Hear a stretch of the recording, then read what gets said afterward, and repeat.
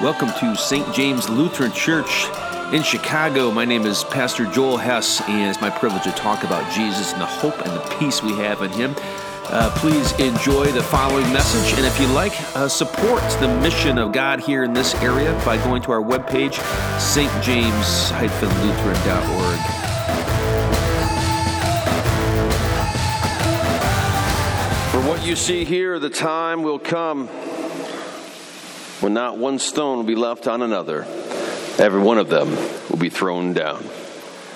In the name of Jesus Christ, amen. I don't know if you've been to Israel or not, Jerusalem. Anybody out there been to Jerusalem? To the wall? Have you been there, Sam?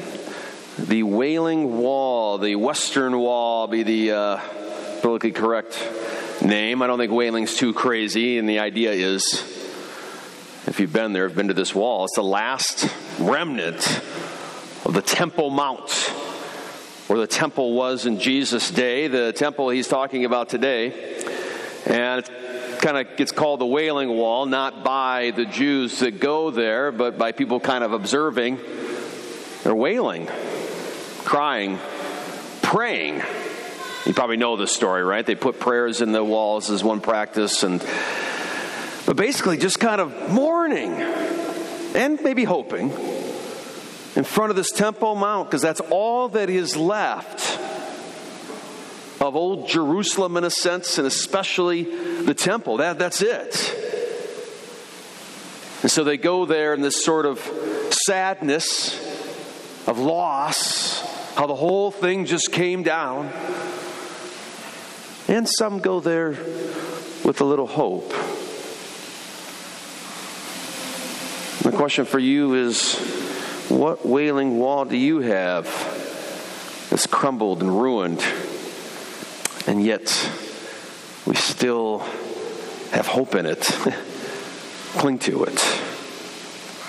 In today's gospel lesson, I just love this piece here, chapter 21. It's sad that I should have had the first part of 21 put in here because they really go together. Jesus and the disciples are hanging out at the temple, and this is where Jesus is watching one thing while the disciples and everybody else is watching something else. So everybody else is going there and they're giving their offering at the temple and they're adoring the beauty of it. And they're watching the Pharisees especially, who are giving generously to the temple, putting in large coins, and they have flowing robes. And everyone's looking at these guys and noting who's successful or more successful, etc., generous. What was Jesus looking at when he was in the temple? Was he looking at the stones? Was he looking at the beauty of the architecture? Was he looking at the great good works of the Pharisees? What was he looking at? He was watching this poor widow who gave everything, right? And he notes, forget those guys. This woman believes and is able to give all that she had. Doesn't matter how much you give. She's given it all. Why? Because she trusts that God provides.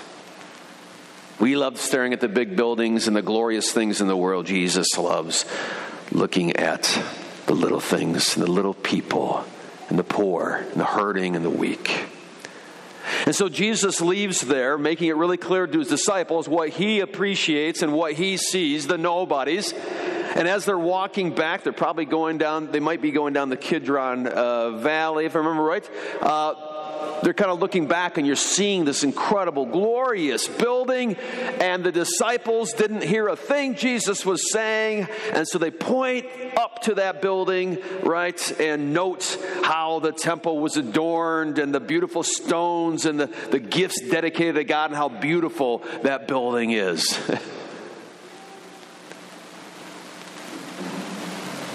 Staring at these large things made by man.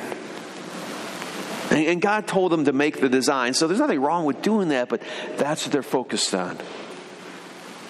And Jesus says, as for what you see here, The time will come when not one stone will be left on another. Every one of them will be thrown down. It's all coming down. So all the stuff that you love, all these things you think are beautiful, and all these things you just hold precious, it's all going to crumble. And then Christ, they ask him, well, when are these things going to happen? This destruction, this ultimate destruction, the end of the world, if you will. And he goes on to tell them, and we'll talk about this actually downstairs as well, more detail, what these things are. But he concludes by saying this: heaven and earth will pass away, but my words will never pass away. Everything's going to crumble. Everything's going to fall apart. Everything is coming down except for what? Jesus' words, his promises.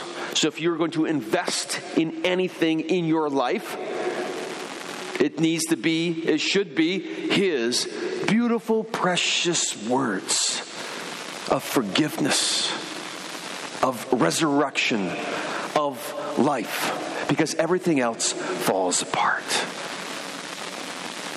and is coming down. As you think about this, what is your wailing wall? What are you just kind of looking at? What do you put your hopes and dreams in? Is it your job, right?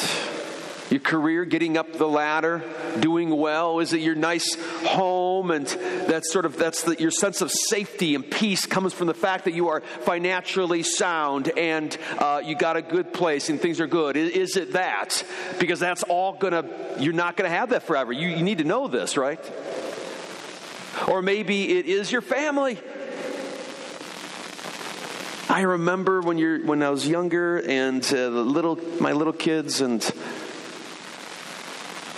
this is a beautiful little world of a father and mother and two young boys. And they grow up. And they go. If your hope and your dreams are in something like that we're just going to have this cozy little family, that changes. Not only that, with illness and sin, things fall apart. I don't know what your wailing wall is. We all have one. Or even though we know it's crumbling and we know it doesn't last, we cry to it and we cling to it instead of Jesus' words. And this is a lesson for parents. What are you giving your kids that cannot be broken, that won't be taken away, will last forever? Are you making sure your kids have those things, the words of Christ, so as you raise them up and you give them all the skills you can and you give them all the talents and you take care of them and you're so happy they go on to college, they get a great job, but when they fail at that job and when their marriage might fail and when things go bad in their life because of their sin or others, or when death comes, they have something that you gave them. It's a rock that does not crumble, the promises of Christ, that they are forgiven and they'll rise again. I say this because myself as a parent, we forget our priorities in raising our kids and what they really need. Not just a peripheral understanding, oh, God loves me, but a rich, deep love of God's Word and knowledge of that Word. Because that will survive every pitfall they come through. What's your wailing wall? Jesus speaks these words. He talks about destruction a lot. I know we want Jesus to always be happy and cheery, but he talks about destruction a lot. And the reason is, to become a Christian means not just to gain something, it means also to lose something. to let things go. And it's really for our good. It's a great, just reading, I know everybody knows this story, but Beethoven, it just blows my mind that what I would say, I mean, just, obviously genius, composer, beautiful music, loses his hearing. And this man makes his money off his music. His whole life was that. That was his temple, was his music. His popularity, his ability to walk in social circles and make money, and let alone his own absolute joy, purpose of life. And by the time he's 30, he's deaf. He has to hide it because he knows that if people realize this, he's not going to get hired, etc. And he loses the very essence of who he is. Or so he thought was his essence. And you'd think that would be it. And yet after he goes deaf, he actually gets better. And the compositions are deeper and grander. My goodness, he does Moonlight Sonata after he's deaf. That's what the Lord does. Maybe it's hard to say this, but sometimes tough times happen to us and things are taken from us because God loves us. And he might actually be doing some pruning so that you can place that hope and that peace upon his word. May he do that to us. So this Jesus leaves here, and not too long after chapter 21, he's in Jerusalem, and where does Jesus end up? After he tells them that everything's coming down, Christ allows himself to come down because he is the temple. And there he died for you and for me, backing up those words that he says, heaven and earth will pass away, but my words will never pass away. You can trust it as we saw him die for you. He means it when he says you're forgiven. You got to believe that now. And then 3 days later, that temple that was destroyed on the cross is raised up. Jesus Christ, who is our temple. He is our place to go. He is the one who never dies, whose words, just like he says, will never pass away. And he proves it by rising again. And in 70 AD, guess what happened? Just as Christ predicts, Jerusalem is absolutely leveled, never to go up again. The temple still down, because we've been given a greater temple in Jesus Christ. May he be your hope. May he be your peace.